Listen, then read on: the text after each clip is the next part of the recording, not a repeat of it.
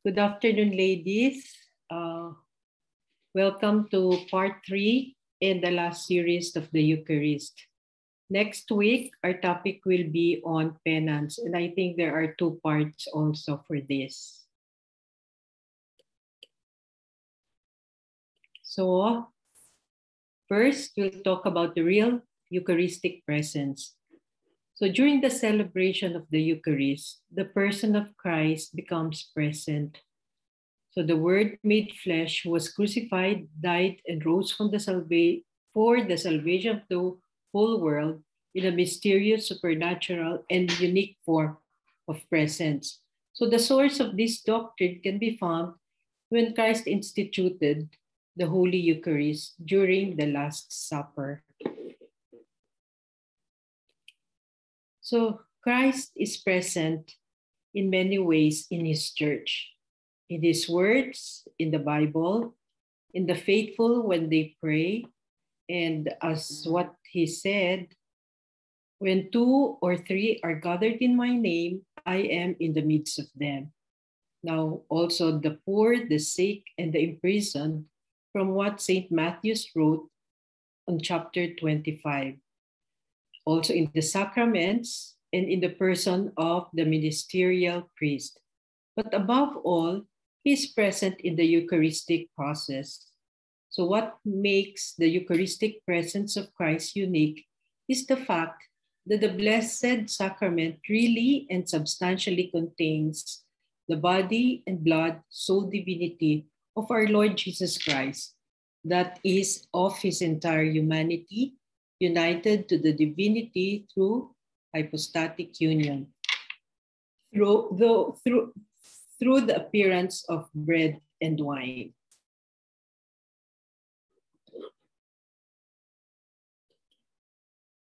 Hence, the presence of the true body and true blood of Christ in this sacrament cannot be apprehended by senses, says St. Thomas Aquinas, but only by faith.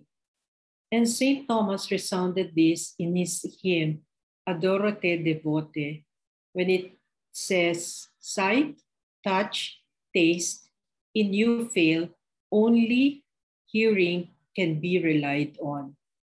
I believe whatever the God the Son says, there is no truer word than truth himself. So there was this homily that the priest said, no? They said that some of the people commented that going to Mass is so boring. But then with the eyes of faith, we could see that the Mass is such an amazing event. So the transubstantiation. So Christ's real and substantial presence in the Eucharist requires an extraordinary, supernatural, and unique change. So this change is grounded in our Lord's clear words. Take, eat, this is my body. Drink of it, all of you, for this is my blood of the new covenant, found in Matthew chapter 26. So these words of consecration require that the bread and wine cease to be bread and wine and are consecrated into the body and blood of Christ. So the Holy Catholic Church has called this change transubstantiation. But the appearance of the bread and wine, that is the Eucharistic species, remain unaltered. Appearance of bread and wine still remain the same. So what are the properties of the Eucharistic presence? Christ's mode of presence in the Eucharist is a marvelous mystery. According to Catholic faith, Jesus is entirely present with his glorified body under each of the Eucharistic species. But it's not necessary to receive Holy Communion under the forms of both bread and wine. So if we receive under either form of bread or of wine, we receive the whole Jesus, complete and entire. Moreover, Jesus is present, whole and entire, in every part of every sacred host, and in every drop contained in the consecrated chalice. So if the sacred host is divided, as the priest must divide the large host at Mass, then Jesus is wholly present in each of the divided parts. If a crumb were to drop from the sacred host or a drop were spilled from the chalice, Jesus would be present in that crumb and in that drop. So these are incidents when there are incidents when sacred host is dropped by recipients. What you have to do is just have to retrieve the sacred host and consumes it immediately. And to make sure that there is no particles, because in every particle, Jesus is there. So in receiving Holy Communion, it's better to pause, to receive, and consume the sacred host. That is in receiving Holy Communion by the mouth. And in receiving by the hand, the recipient should sidestep, still facing the altar, and consume the sacred host. So, since our Lord is present in every part of the sacred host and in every drop of sacred blood, and in every drop of the consecrated chalice, the sacred linens have to be washed with care and respect once they have been used at Mass. So the sacred linen includes the following.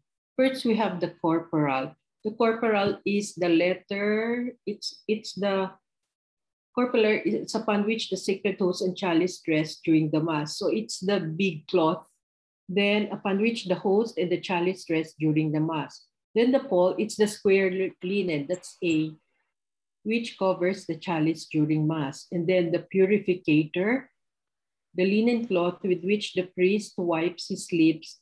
Purificator is B, which the priest wipes with his lips after consuming the precious blood, and which he dries the chalice after washing out the chalice with wine and water, which the priest drinks. You know, I have the privilege of taking care of the oratories in the different centers of Opus Dei here in Chicago. So I make sure that the sacred linens are washed carefully with respect.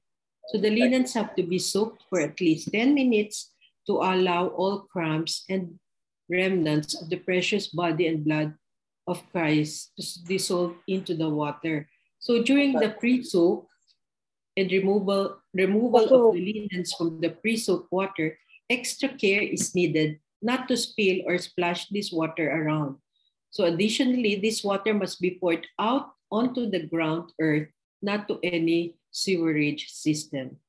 So we go to the Eucharistic worship. Faith in Christ's real presence in the Eucharist has led the Church to offer adoration to the Blessed Sacrament, both during the liturgy of the Mass and also outside the celebration of the Mass, preserving the consecration host with the utmost care in the tabernacle. So Saint Josemaria taught us to put our whole heart into our faith in the real presence of Jesus in the Eucharist, so that our Lord will truly enter into our life and we into His. Thus, we look at Him and contemplate Him with the eyes of faith as a person who is really present. He sees us, He hears us, He awaits us, He speaks to us, He draws close to us and seeks us out. Our adoration of Christ in the Blessed Sacrament, since He is God, includes both external gestures and internal devotion of love. What are the external signs of adoration? So first, bowing our head or body, genuflecting, prostrating ourselves, are always intended to express reverence and affection, submission, total self-abandonment, and a desire for union and service. Saint Josemaria said, how worldly everyone is nowadays in their dealings with God.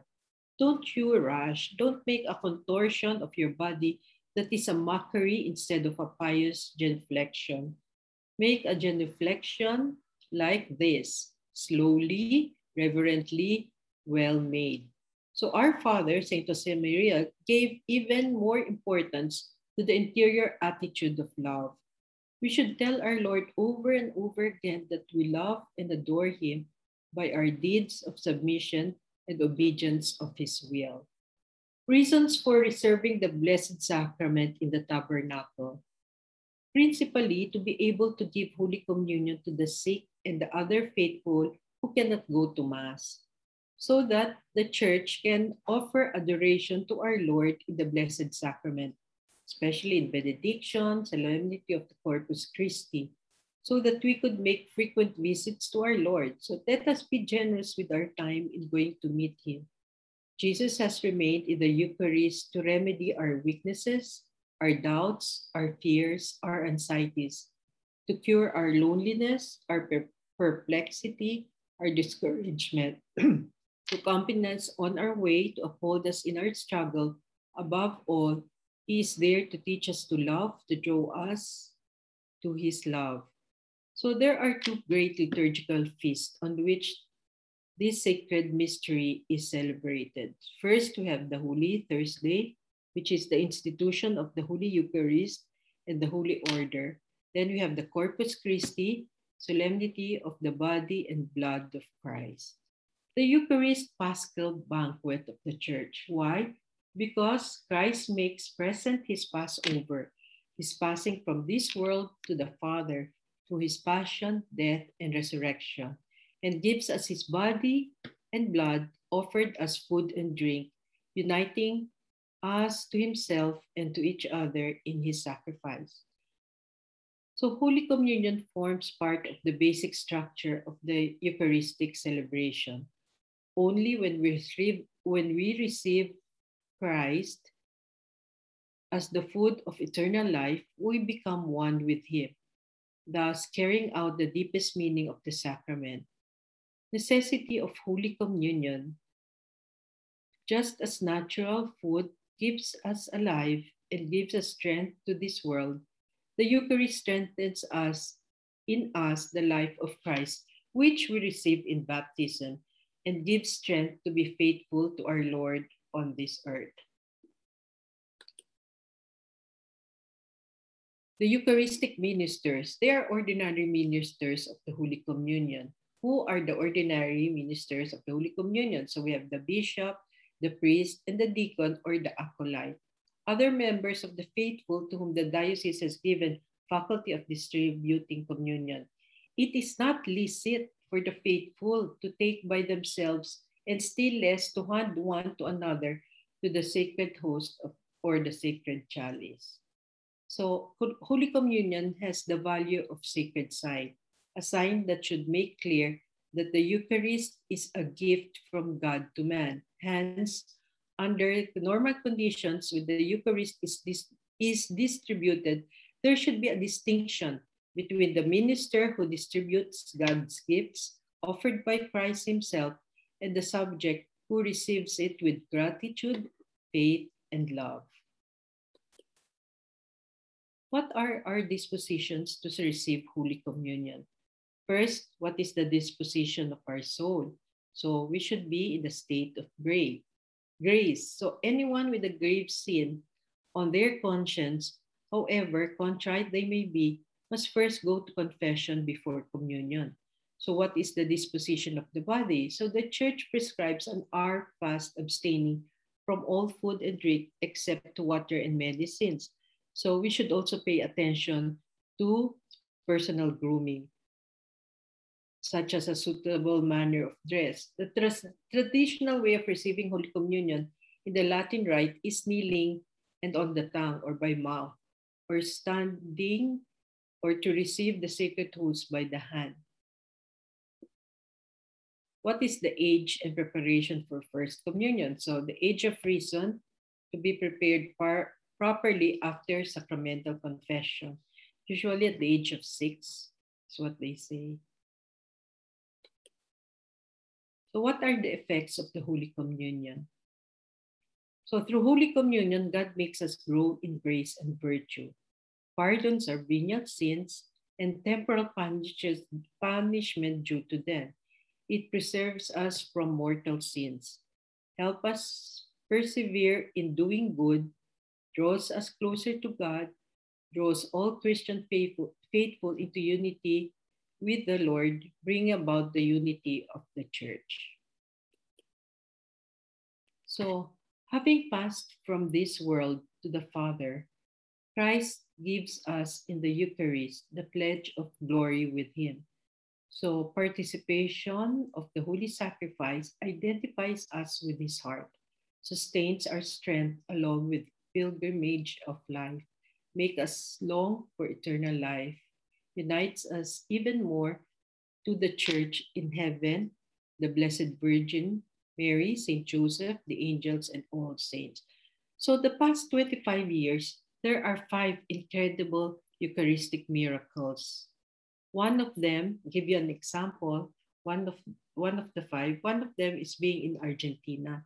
So there was this comprehensive study was done in 1996 in Argentina, no? The host began bleeding when the consecrated and part of it became human tissues. After several intense studies, it was found that the tissue was part of a heart, a muscle of the myocardium, the left ventricles. This is the muscle that gives life to the whole heart and body. So the tissue revealed further that it belonged to a person who had gone through intense pain and should have died, yet still showed sign of being alive. So the interesting fact is that the Archbishop who commissioned the research was none other than the now Pope Francis. Adora Te Devote is a Eucharistic hymn written by St. Thomas Aquinas. For finale, I would like you to listen to this hymn.